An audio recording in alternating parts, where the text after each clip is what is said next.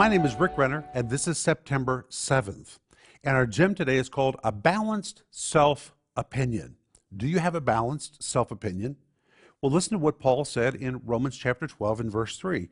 I warn everyone among you not to estimate and think of himself more highly than he ought to think. More highly is the Greek word huperphroneo. The word huper describes something excessive, way above and beyond.